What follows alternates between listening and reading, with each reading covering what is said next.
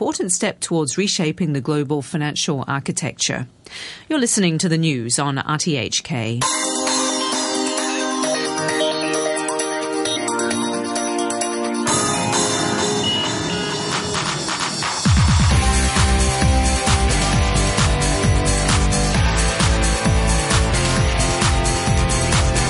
Good morning and welcome to Money for Nothing. I'm Brian Curtis.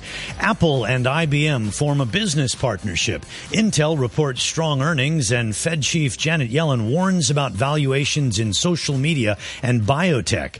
Ms. Yellen also told Congress the spigot will stay open on stimulus because the economy needs it and that the job market is still weak. Even so, a slew of earnings suggest companies are seeing an improving trend in the economy. From JP Morgan to Intel to CSX, profits announced in the past 12 hours were strong. Here at home, China's credit growth tops estimates. Stocks rise ahead of GDP, and Ping An Bank will raise 30 billion renminbi. So many interesting things to talk about this morning, so pull up a chair. Oh yes, one other thing. Warren Buffett gave Bill Gates Foundation $2.1 billion of stock this year. That is his biggest annual gift so far. To get us started, Janet Yellen. We need to be careful to make sure that the economy is on a solid trajectory before we consider raising interest rates. So interest rates to stay low, and again, the spigot will stay open. We judge that a high degree of monetary policy accommodation remains appropriate. In our featured segments, So anyway, lots of interesting nuances coming up on that discussion in just a moment. But let me tell you first who will be a part of our featured segments. We'll be talking to Peter Churchhouse from Asia Hard Assets on property in Hong Kong and also in China. Andrew Mukherjee from Reuters on the union budget in India. And Steve Wong from the Reorient Group on all things China. Steve is not afraid to take a view, and he'll tee up investments for the next quarter. A quick check here on how the markets are moving in Asia. The Nikkei is down 22 points at 15,373 in the first 5 minutes of trading.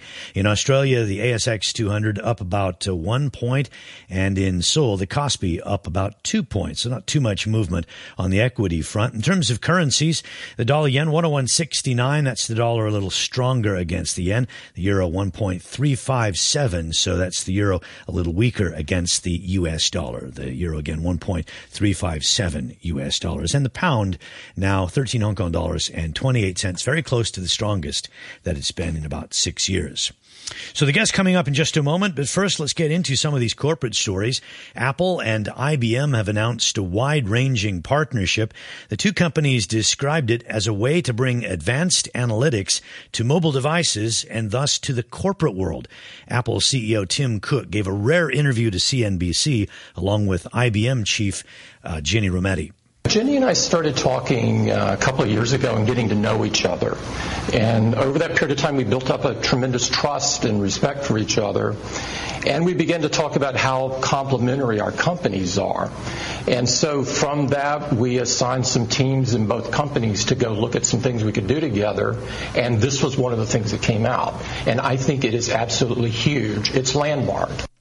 He explains why the partnership will be effective. It takes the best of Apple and the best of IBM and puts those together. There's no overlap. There's no competition. But they're totally complementary. And more than anything, it focuses on the enterprise customer. So this is all about transforming the enterprise, reinventing the enterprise, taking big data analytics down to the fingertips of people so they can spend their time making complex decisions, not running around getting data. And so we are just thrilled. I'm thrilled to be working with Ginni. I think, and more importantly, I think a lot of customers will be thrilled. It sort of goes against the notion that iPads are more for viewing than for doing, so it will empower Apple to have more analytics in the iPad. The company said that they're working on more than 100 business software programs developed exclusively for the Apple iOS operating system, and so for use on iPhones and iPads. Ms. Rometty said that three aspects stand out. I know the two of us actually agree very much on the top three things we're going to accomplish together. One is growth for both our companies, but the second thing is this idea that we have both, Tim and I have talked often about remaking business and re-envisioning, reimagining professions. So this is all about unlocking mobility in the enterprise and value that hasn't been there to date. And then the third thing we're going to do together is actually addressing the number one inhibitor. And one of the biggest inhibitors has been things like security. And so we're really providing value all the way across those issues. The applications will be used in retail, healthcare, transportation, banking, insurance, and telecommunications. On Wall Street, the S&P 500 fell while the Dow eked out a small gain. Fed Chief Janet Yellen delivered no major surprises about the economy or rates. Although the economy continues to improve, the recovery is not yet complete. Even with the recent declines, the unemployment rate remains above the Federal Open Market Committee participants' estimates of its longer-run normal level. Jefferies analyst David Zervos was asked for his reaction to the commentary. It's not a lot of surprises. She's been very good at not answering the questions that got her into trouble before. Someone asked her about when will rates lift off, and she sort of went into a long discussion about the SEP forecast and where the committee sees it somewhere in the 2015 region, which shouldn't scare anyone off of the bond markets. The market reaction looks pretty subdued. In the end, the S&P 500 was down 0.2% in 1973. The Dow Industrials were up 5 points at 17,060. Well, here's a little montage of the Fed chair's comments. The GDP decline is largely due to factors I would judge to be transitory, and I do think that that negative number substantially understates the momentum in the economy. But, of course, this is something we need to watch very carefully and are doing so. Nevertheless, my overall view is more positive. We need to be careful to make sure that the economy is on a solid trajectory before we consider raising interest rates. There's no formula and there's no mechanical answer that I can give you about when the first rate increase will occur. It will depend on the progress of the economy. There are some risks in a low interest rate environment. I've indicated that, and we're aware of them, but I think the improvements we've put in place in terms of regulation both diminishes the odds that risks will develop. So we've got our guests coming up in just a moment, but I wanted to spend a little bit more time on Ms. Yellen and some of the comments that came out of the Fed in the past day. The Fed's concerns about valuations in social media and biotech did overshadow the broader market and the better earnings that I referred to earlier from the companies like CSX and Intel. The Dow Internet Composite Index was down almost 1%. The NASDAQ Biotech Index down 2.3%. Bloomberg's Eric Schatzker picks up on this point. Coincident with Janet Yellen's testimony, the Fed releases on a semi-annual basis a monetary policy report. There's lots of commentary in here about many different things, but the Fed took space explicitly to comment on the stock market. Specifically this. Valuation metrics in some sectors do appear substantially stretched, particularly those for smaller firms in the social media and biotech industries. Yes, that's Bloomberg's Eric Schatzker. It raises the question, should the Fed try to stop bubbles from forming? Here's economist Mike McKee. This came up, the whole idea of what you do about bubbles or potential bubbles has come up a couple of times in recent weeks with her. And she in this hearing. On the macro-prudential argument that you do other things, primarily regulation, but one of the other things you can do is jawbone them down. What? Macro-prudential. I mean, use regulations to... As distinct from monetary policy. As opposed to raising interest rates to pop a bubble. And that was the specific question from Senator Schumer. And can you stop a bubble from forming, or can you stop the market from collapsing, or can you stop a bubble from forming without raising interest rates? Yeah, and their view is they can attack it and probably do so, but the other thing you can do is to jawbone down some of this. So they may have, either this is a mistake or they deliberately put it in there because they see problems here and they know people will read this and it may have a little bit of an effect. Also in the market, JP Morgan and Goldman Sachs rallied after the banks reported better than forecast earnings, and Intel was up 4.5% after the market closed after it reported results. The yield on the 10-year Treasury note unchanged at 2.55%. Our first guest this morning is Steve Wong, Research Director and Chief China Economist with the Reorient Group. Steve, good morning. Hey, good morning. So the China GDP numbers, looks like from consensus estimates, the number is about 7.4% year-on-year in the second quarter. Is that about where you are? We are just slightly ahead at 7.5. I think the second quarter number are going to be a little bit prettier because I think economy is stabilizing. Monetary-wise, we're seeing a little bit signs of loosening. So I think we have an upside surprise on the GDP for the second quarter. And into the second half of this year, we think that the pickup in overall investment and the sentiment will drive somewhat higher GDP towards our full-year target of 7.7%. What is fueling the slightly better conditions, in your view? Certainly a lot of what the government has done in terms of targeted stimulus. They have tried to, ranging from speeding up the giving of tax rebates to easing triple R for certain sectors. We call that basically the acupuncture therapy that Premier Lee has put in place for the overall economy to free up certain sections of the economy to sort of revitalize job growth and things of that sort. And most recently, what you have seen is a pickup in money supply and credit supply, as you mentioned in your preview. Yeah, some of the earnings have been pretty good, but I noticed that the president said overnight that the global economy still hasn't emerged from the financial crisis. Yes, I think that really means that China just can't depend on export to drive its economy forward. So more or less, they really have to look into the domestic picture to see what you can do. And certainly, we've been talking about the anti-corruption campaign as a way to increase productivity. I think I would share a little bit of what we said in London when we recently went on a marketing trip to see financiers there. And I mean, generally speaking, people are very bearish on China still. Yes, people have been very bearish. Yes. A lot of bets against China. Obviously, you could tell that by the stock market performance, and quite a lot of that feeds through here into Hong Kong. I know you're not really a stocks guy, but as you look at the market and the part that it plays in the economy, does it look any better for the second half than the first half? Yeah, I think we think with the monetary conditions starting to ease a little bit, because that follows on the foot of cracking down on shadow banking industry. We will have certainly a more favorable overall environment for the general economy. And first off is the PRC banks. I mean, we did a lot of analysis checking the credit quality of their books, and it does look pretty robust.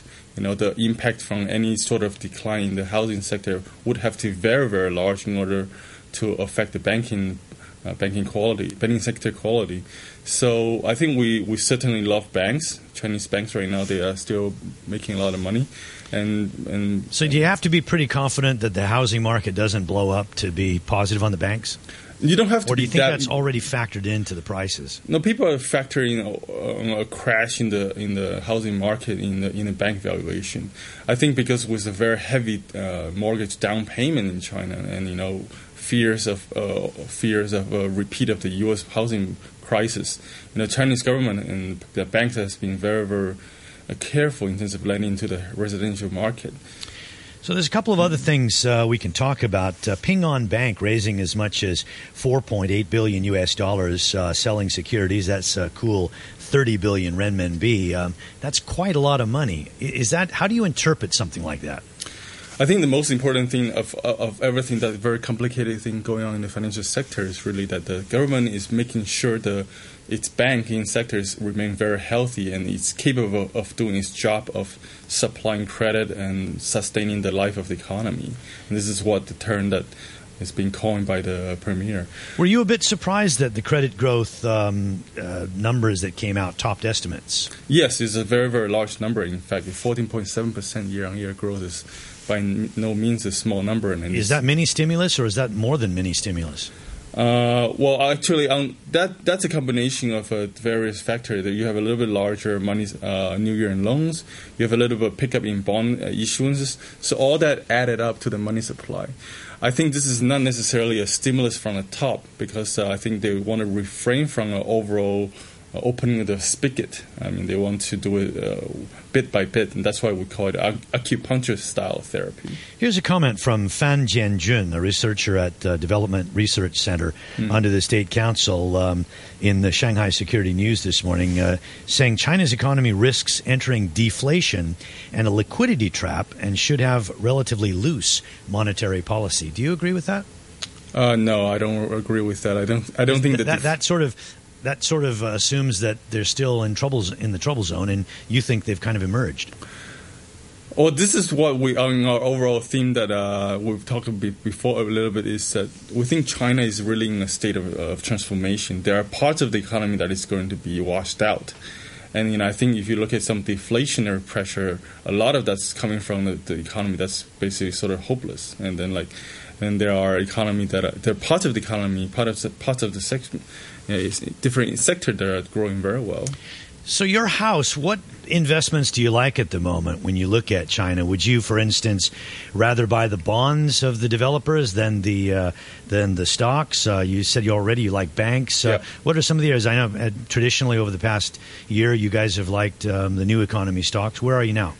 I think the new economy stock we have been less. We have been pushing that, but less this year because, as what Yellen said overnight, it's quite expensive. So we rather look into some of the value plays, and banks is certainly one. But I think property developer, a lot of people have a lot of interest, and that's actually reverse brokerage from the fund community in London, actually, and. So I think property developers' stock is a better buy than the bonds. Bonds are still quite expensive. If you see a sell down in terms of the bond and you get a little bit more pickup in the yields, then you want to buy those. But right now, I think people are looking at stock. Okay, Steve, thanks very much for joining us here on Money for Nothing. We've got Peter Churchhouse, editor of Asia Hard Assets, coming up in a few minutes. And also Andy Mukherjee coming up from Reuters Breaking Views.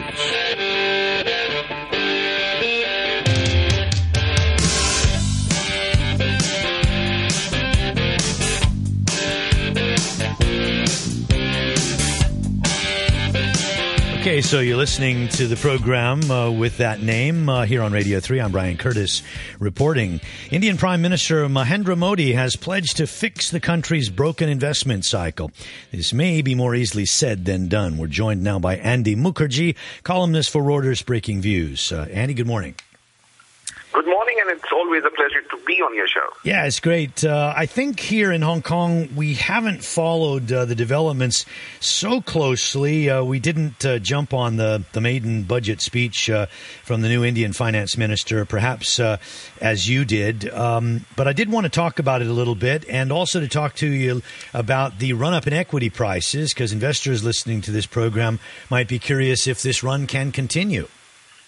Right. So now, as you know, there was a lot of reform hype before the budget, with the new government coming in and coming in with a very strong electoral mandate. The investor expectations were running sky high from this maiden budget of the new government.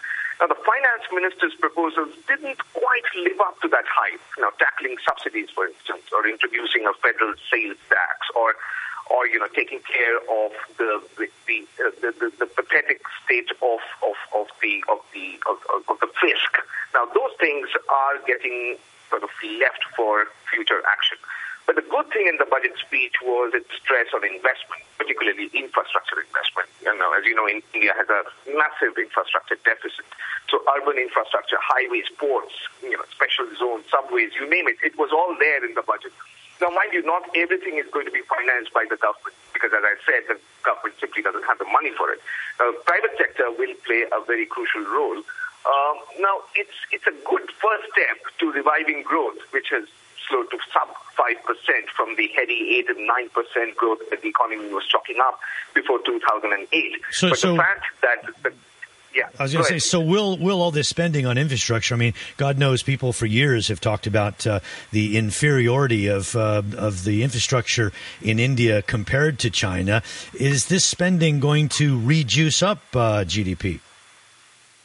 Well, yes, because the government's own $10 billion allocation to infrastructure spending this year is quite significant. On top of that, the government is actually going to allow private sector participation into Indian infrastructure in a big way, and it's also going to, make some of the financing structures which currently do not exist. It's going to make them available. For instance, a corporate bond market, which simply doesn't exist in India. Now, the government has really sort of pledged to make that possible. Similarly, there is also a proposal to have real estate investment trust REITs, which India currently doesn't have, and business trusts, especially focused on infrastructure. So, infrastructure investment trusts. Now these are some of the innovations which should make greater investment into Indian infrastructure a possibility. Do people have a lot of confidence in the management team, given that, or the government team, given that they did seem to fall a bit short on some of the reform ideas? Well, as of now, investors will give the new government the benefit of the doubt because, after all, the election results only came out in May. So the new government got less than 2 months to put together this first budget. So it's really the budget in February, the next one, which will be watched very keenly for its signals on some of the longer term reforms that India very badly needs. How long of a rope do they give them? If the February budget similarly disappoints on reforms, if, let's say, there is no clarity even in the February budget on when the GST, or the goods and services tax, is going to become a reality, then some of the confidence that investors currently have in the government will start to wane. I know you're a journalist, but back to my original question, does it have a sense that the equity market will continue to run?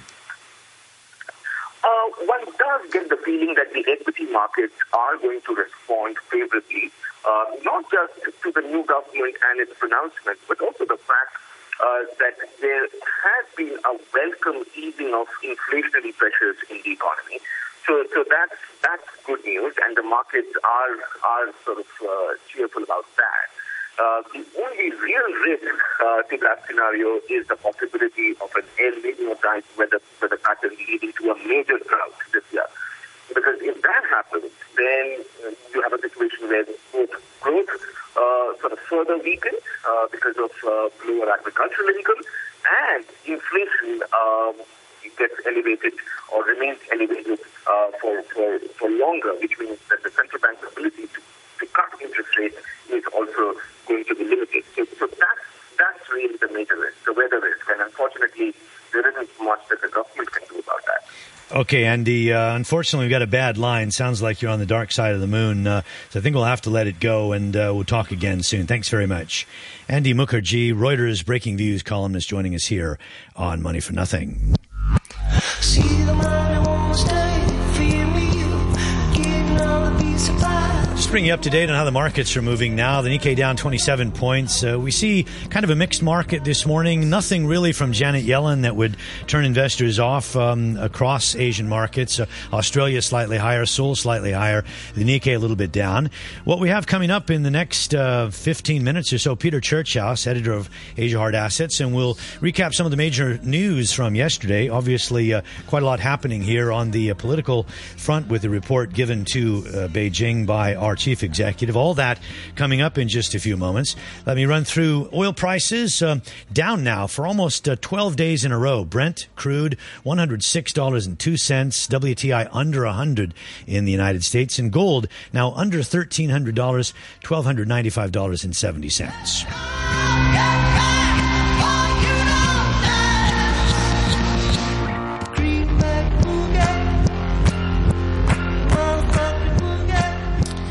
So we'll slip this in before we get to the bottom of the hour. Lawmakers have voted overwhelmingly to formalize the doubling of stamp duty here.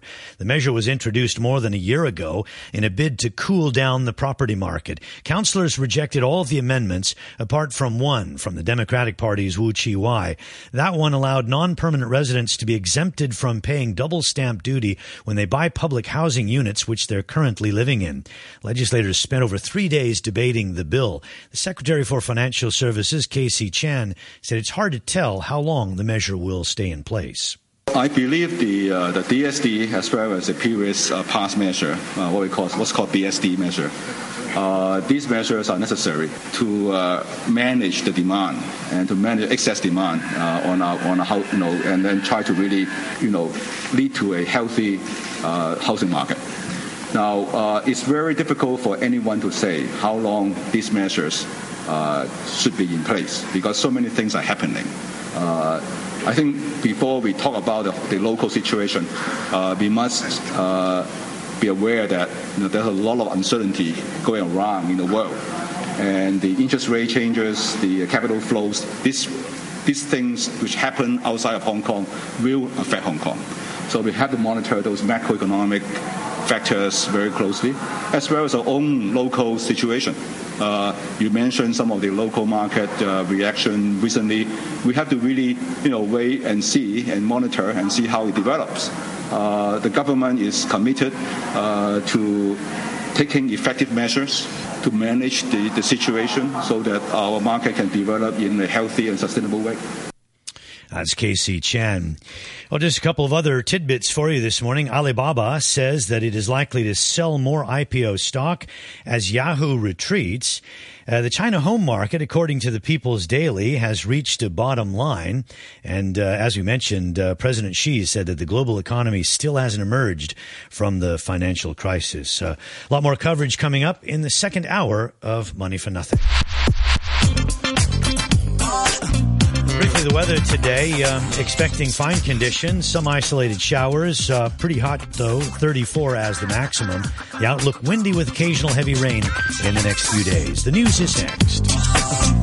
RTHK Radio 3. Time is 8:30. We get the latest in news from our newsroom. Here's Samantha Butler. Lawmakers from both sides of the political divide say discussions on political reform should focus on the makeup of the nominating committee for chief executive candidates and how it will vote. Regina Ip from the New People's Party and Ronnie Tong of the Civic Party were speaking to RTHK this morning after the government released 2 reports yesterday on political reform.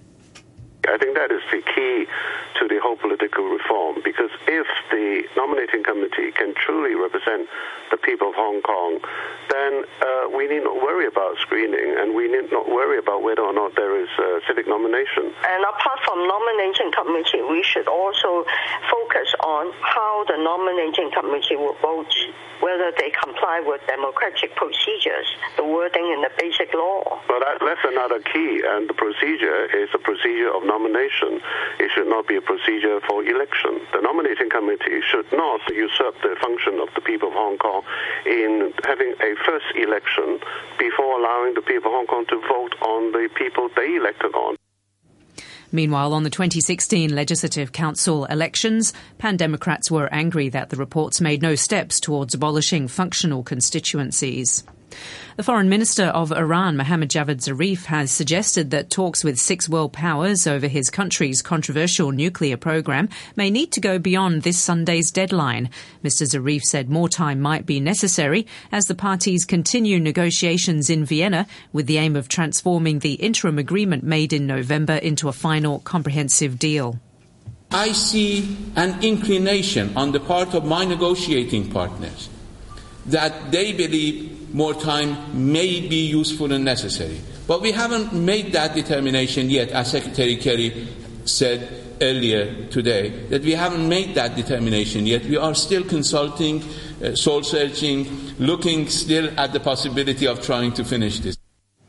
Leaders from the BRICS group of emerging economic powers have agreed to set up a new development bank and contingency fund. The bank will be based in Shanghai, have an Indian president and an initial capitalization of $100 billion. The BBC's Katie Watson is in the Brazilian city of Fortaleza, where the summit was held.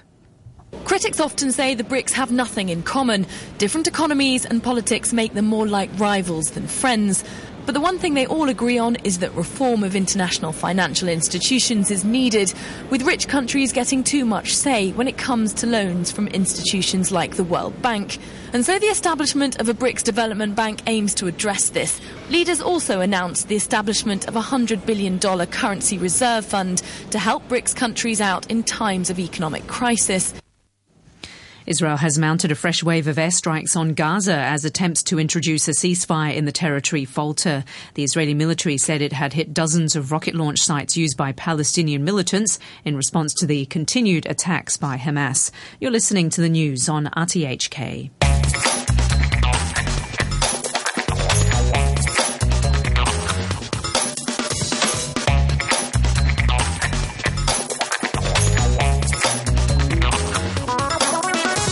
Good morning to you. This is Money for Nothing. Details on the stories you just heard in our news summary there coming up in a few short minutes here on the program. We'll also be speaking with Peter Churchhouse, editor of Asia Hard Assets, about property here in Hong Kong and also in China.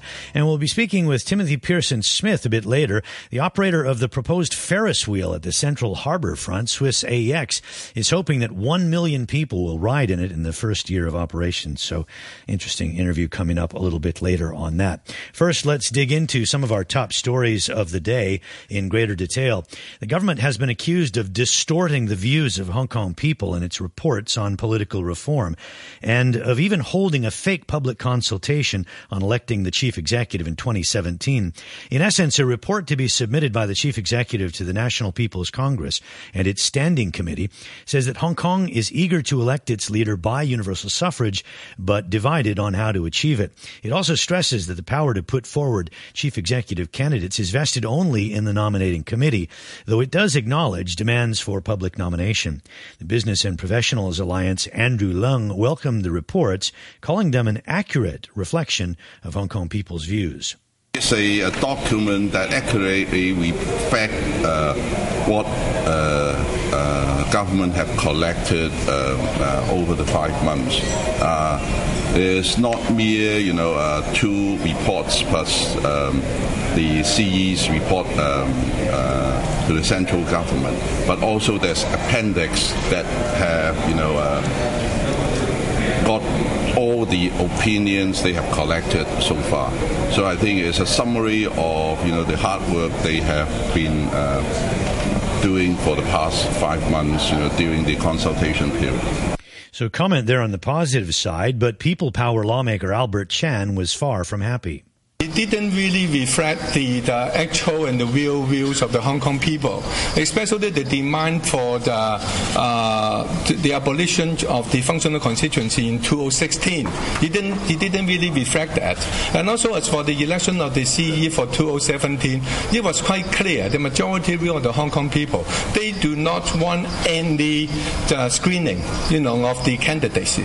But this report didn't show that. So it is quite clear this is a fake one, and it didn't reflect the real view of the Hong Kong people. Therefore, I call upon the Hong Kong people, they should support Occupy Central. And if any organization want to initiate Occupy Central in August or in the coming days, People Power will strongly support and mobilize a supporter to engage themselves in civil disobedience movement. We had a very interesting exchange on Hong Kong Today early this morning. Our Mike Weeks spoke with lawmakers Regina Ip of the New People's Party and Ronnie Tung of the Civic Party. He first asked Mrs. Ip if she believed that the second stage of the consultation would give Hong Kong a simple choice of plans for electing the chief executive that would include ones allowing for genuine choice of candidates without screening. All elections involve competition or screening. Look at U.S. primaries. Their own system screens out 9 out of 10 candidates from each party. But it screens them on popularity, not on their political views. Well, you are making a prejudgment that those run are not popular or competent. What about competence? No, I'm not making any judgment. I'm just saying that anyone who's popular should be allowed to run. Long hair is very popular. Yes. Do you think he has the competence to run as chief executive? I wouldn't know. I mean, we'd have to see. But I guess if people... You are prejudging the issue. That those popular will be screened out. Okay, Ronnie Tong, what do you think? Do you think we'll get a genuine choice in the second round of consultation? Let me just answer what Regina just said. I disagree. I must say that I'm not heartened by the consultation report. Other than simply setting out, various views, the government has offered no solution to the present stalemate between, the central government, the SAR government, and the people of Hong Kong. I think that some solution has got to be proposed by the government to allow us to go forward on this, because if both sides were to insist on their respective stands, then, I see very little hope that we can have genuine universal suffrage at the end of the year. But I think people who keep saying genuine universal suffrage have to define you know very well, Regina, what everybody means. Well, I have. It means universal. People with different political inclination would be able to join the race. It's simple as that. I mean, why can't you understand that? Well, it means a universal equal right to vote. It doesn't mean a universal equal right to nominate. How everybody else is looking at the issue. I think the key issue is that people who want to run, who's able to run as chief executive, will be able to join the race. It's really as simple as that. Well, you can't preclude that possibility. Well, Hong Kong being an this is what we meant by there shouldn't be screening. Within the basic law. Well, this is what I mean by what everybody means by there should be no screening. Because if there is a competent person who everybody thinks is able to act as chief executive, then he or she should be able to run. It's really again, you have to say doesn't matter in which camp he or she is. Again, you have to say what's a screening. Even the ICCPR only rules against discriminatory and unreasonable screening. Well, that's what we're talking about. To have a nominating committee to what we nominate mean the is right the screening candidate. should not be based on political views. Do you think, both of you, that there is room for the nominating committee to become much more representative and acceptable as a body to decide CE candidates? I think that is what we should focus on, rather than issues like screening or genuine suffrage. Well, I agree with that. I think I'm glad to hear Regina at least see eye to eye on at least one issue, and that is the representativeness of the nominating committee. I think that is the key to the whole political reform, because if the nominating committee can truly represent the people of Hong Kong, then we need not worry about screening, and we need not worry about whether or not there is civic nomination. So I think let's work on the key issue on this. I think, yes, and apart from nominating committee, we should also focus on how the nominating committee will vote, whether they comply with democratic procedures, the wording in the basic law. Well, that's another key, and the procedure is a procedure of nomination. It should not be a procedure for election.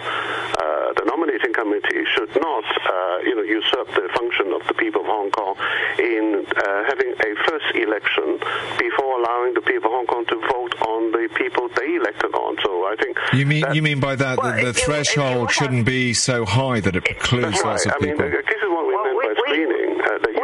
We could all look at that. We should all look at the threshold. Well, Regina, let's get together. If you have a party system, the parties in countries where they have a party system, the parties also usurp the right of the people. Yeah, but that's totally different. Because they all represent the same political inclination. That's very different. You don't ask the Democrats to screen out the candidate of the Republicans. It can't happen like that. Everybody knows that. I mean, this is, I have to say that a matter of common sense. If the Civic Party itself runs an election within itself, that's okay. But you can't have your party coming around to my party and say, look, this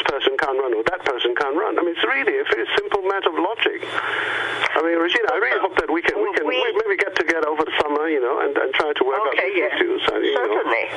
The basic law says the nominating committee should be broad-based, and we should work on that. Yeah, I agree with that. They should nominate the CE in accordance with democratic procedures.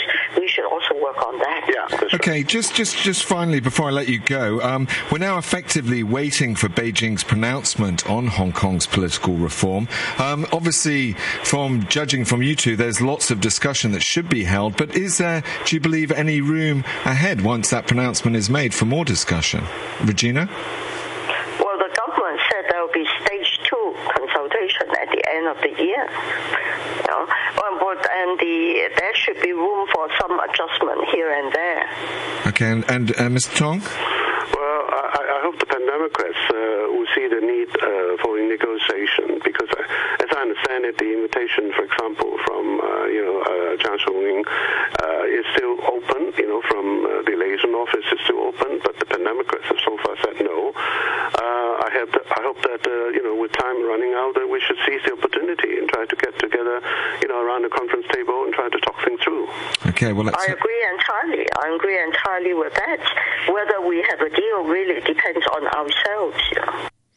Let's hope they went out for a cup of tea afterwards. Ronnie Tung there from the Civic Party, earlier in Hong Kong today, along with Regina Ip of the New People's Party. Peter Churchhouse from Asia Hard Assets is with me. Peter, I had intended to run a slightly shorter version of that, but it was too good. I don't think we can top that. That was pretty fiery. That was exciting. Yeah, that's really, really great stuff. It's great to see that being aired. And it breaks down really what you see in the community. Let's have a discussion about that, but I want to take a short break first, and then we'll come back and we'll refocus on money as we get to 16 minutes now before 9 o'clock. This is Money for Nothing, and we're on Radio 3. It was a brutal schedule, and I'm still in Les Miserables mode. The number of bands that have applied to play at this festival is almost 100 bands wanting to play. They don't apologise for the fact that they know an ABBA song's going to come along. They're all making their voices heard on the brew. You have young people dressing, in bikinis and swimming suits. Overdo the water, it becomes mush. Musicians, actors, writers, regular contributors from VIPs visiting the city. Yes, my first time in Hong Kong, and I'm loving it. To interesting people found lost in the corridor. I love it, just passing through. Just kidding. You're on the air. Local happenings, current affairs, and yes, even cookery. We'll start with a decent quality butter. See, if I go shopping for flour, I buy flour. It's all on the Morning Brew with Phil Whelan, weekdays on RTHK Radio 3. And I think we should stress this, none of this is to do with politics. None whatsoever.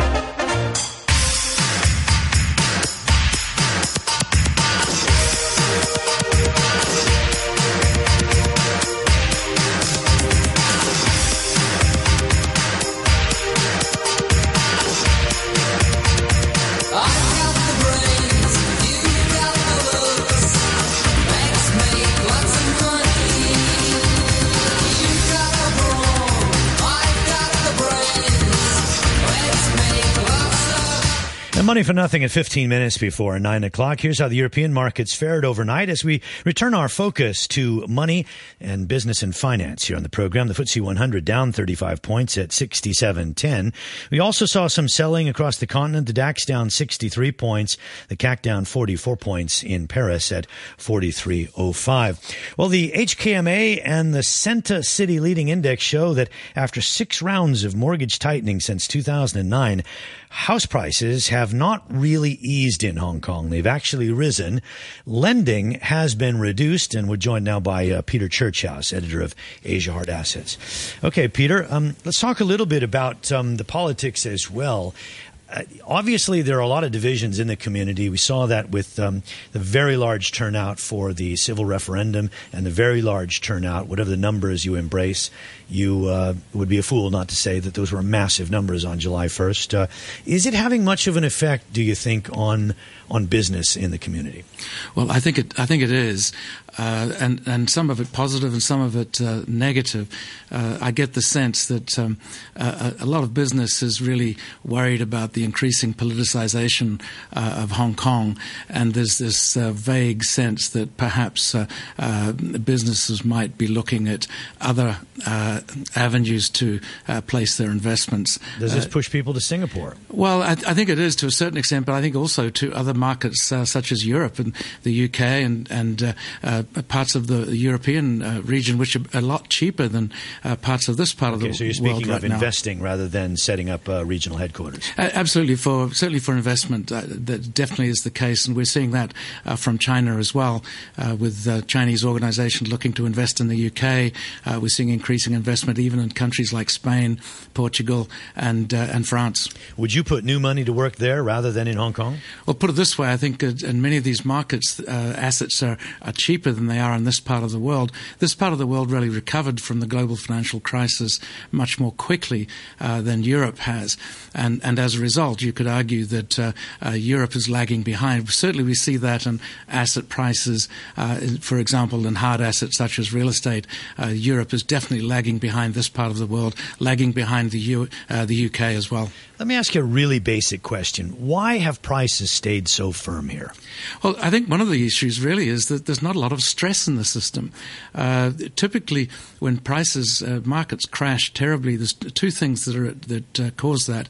One is distress in the system where there's too much lending, too much gearing, and that the system has to be deleveraged, which is what happened in the US. The second set of circumstances leading to big crashes in property markets tend to be oversupply, which is what happened in the European space and the US space in the late 80s, early 90s, where you had a massive overbuilding.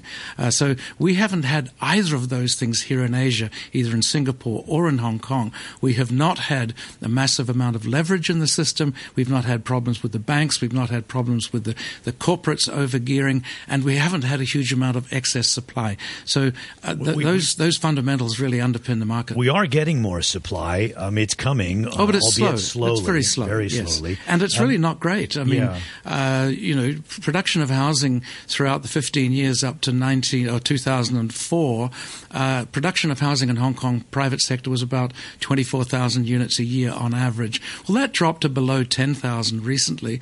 It'll pick up to about 15 or 16,000, but still well below long-term averages. Do you put the blame on Donald Zhang and his administration, or do you put the blame on anyone? Were they just too slow to ramp up supply? Well, I think they were slow to ramp up supply, but also the developers themselves created this problem to a certain extent. They leaned on the government back in the post-Asia financial crisis to cut back the land supply, to protect themselves, to stop property prices falling. Well, in fact, they fell 60%. It's not a problem for them. They've reaped buku bucks. Well, they lost a lot during that financial crisis, and you can understand the reason why they didn't want to see huge amounts of supply come on stream. So I think there's the finger can be pointed at in a lot of directions here, but I think it's fair to say the government has been slow to increase the land supply in the last 5 or 6 years. So the one thing we don't have any control over is rates. Taking away the punch bowl is what central banks do when they think things get a little bit frothy. We can't do that here because of the pegged exchange rate. Absolutely. So they've done it with this kind of concept of macroprudential, which is an odd term, but with putting in regulation, putting in some administrative measures.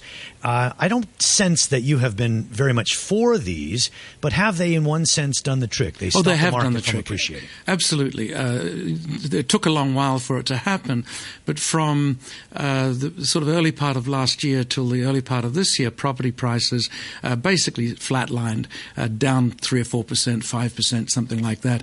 And property transactions volumes totally collapsed from around 10, 11,000 transactions per month that dropped to 3,000 to 4,000. It picked up last month to around 5,000, but that's still well below the long-term averages in terms of volumes of transactions. So it has had the desired effect.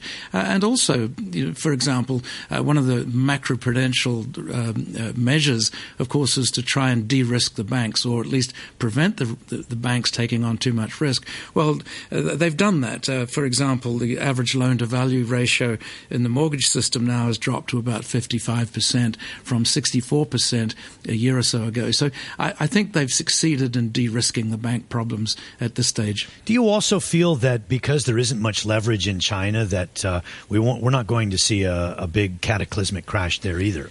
Yeah, I know it's very fashionable to be very bearish on the Chinese property market, and I'm not as bearish as many observers.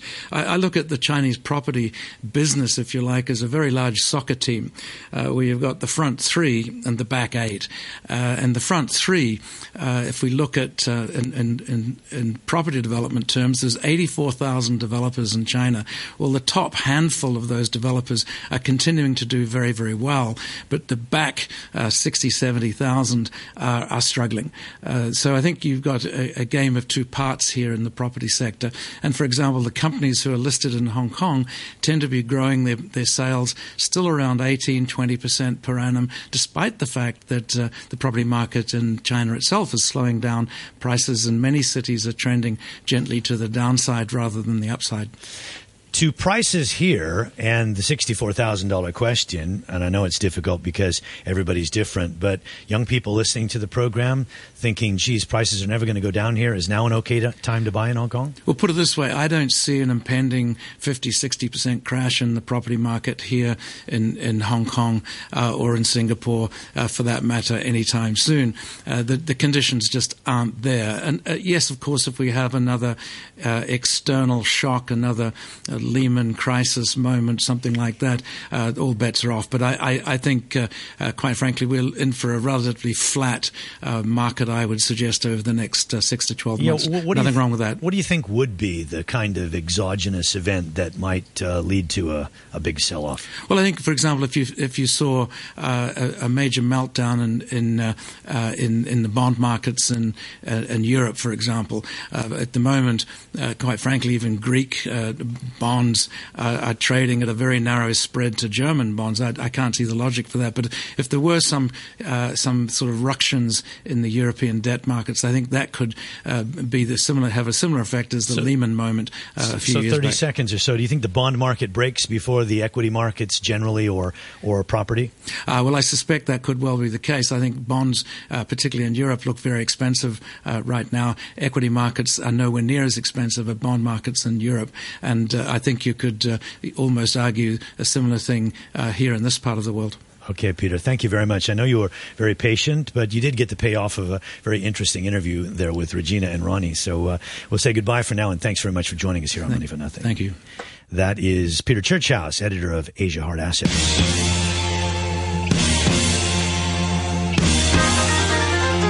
Well, the operator of the proposed Ferris wheel on the harborfront in Central, Swiss AEX, is hoping that 1 million people will ride it. It's going to be a 60-meter-high Hong Kong observation wheel. It's expected to be up and running, if you can believe this, within a couple of months. Timothy Pearson-Smith, a spokesman for the project, joins us now on the line. Mr. Pearson-Smith, good morning. Good morning, Brian. Why is this something that so few of us heard all that much about, and now all of a sudden it's here? Well, I think because the government were very smart in identifying the site on the centre of the waterfront as a perfect location to draw people to the harbourfront. And so they tendered out this opportunity, and Swiss AEX won it and has been working very hard since June last year, getting all the design of the wheel done. It's been built in the Netherlands, and there's a lot of people on the construction site right now. Well, we don't seem to see it. I mean, where exactly is the site, and are you seeing much activity there? Yes. To explain, it's between piers 9 and 10, so it's right on near the New Star Ferry, just adjacent to the Hong Kong Maritime Museum. It's basically the site is got a lot of construction workers. We're building the foundations for the Ferris wheel, as you said, 60 meters high, 20 stories high, and there's also a Dutch team of assembly workers basically putting together the different components of the wheel and the gondolas right now as we speak. Actually, we had a site visit yesterday, and there's about 40 people on site building it, and as you said, the aim is that it's up and running in September. My, that's a really quick pace. I was just at the Maritime Museum for an interesting seminar on the Kai Tak Cruise Terminal this past weekend, and it brought to mind our launch of Operation Santa Claus last year, which we did. And I have to tell you, it was so windy that day that all the pictures of me or my hair's flying off the off my head. And it does actually raise the question of typhoon season. We're in it. And, the weather there could be pretty crazy at times. How's that going to affect the operations of a Ferris wheel? That's a very good question, Brian. Basically, the wheel has been designed to withstand typhoons and super typhoons. Obviously, if there's strong winds, then people won't be able to take the ride, but it's designed to withstand it. In fact, the company that we chose to build it actually is a company in the Netherlands called Dutch Wheels, and they basically build offshore oil rigs, so they're very, very familiar with building all of their things to the highest international standards. So we're very confident that it's both local and international standards. It's one of the safest wheels ever built. You're talking about 1 million people to ride it in the first year. I mean, that's a lot of people, 80 or 90 or 100,000 a month. How do you get that many people on? Will there be long lines? Again, another good question. There are 42 different gondolas. Those are the cabins which hold 8 people, and they can be loaded. 2 of those can be loaded at a time. And basically, we've sort of made that estimate of 1 million based on a wheel that the company Swiss AEX is operating in Bangkok. And in terms of managing the queues, obviously in high days and holidays, we really hope that the Hong Kong community come out with their families and ride the wheel. But based on the experience that we've got operating wheels both in Bangkok, Antwerp and Paris, that we can manage the queuing so that the aim is to have people queuing no more than about 15 minutes, and then the ride will be between 15 and 20 minutes. But we can manage the queuing so that that people won't have kind of huge queues, except, we hope it's very busy, but we hope that people don't have to have too long a You're talking 15, 20 minutes. Are the gondolas enclosed? Yeah, and they would are. they be air-conditioned then? They're basically air-conditioned, very comfortable. All the passengers would sit in the gondola. 8 people per cabin, air conditioning. And costing how much? It's cost 200. In terms of the investment, 200 million for the first phase for the construction of the wheel, and for passengers, it's 100 Hong Kong dollars for an adult, $70 for children, and then it's discounted rate for students, the elderly, and disabled people. Okay. So. All right, we're out of time, but sounds very interesting. Thanks very much for joining us, Tim. Thanks, Brian. That's Tim Pearson-Smith, spokesman for this Project Swiss AEX. Money for Nothing coming to the close today. Thanks very much for joining us. So we'll briefly tell you in the weather. Markets are just generally higher this morning, so we go out with a slightly green spin. The weather fine apart from showers, some heavy rain expected at times over the next couple of days, and quite windy. The maximum today, 34.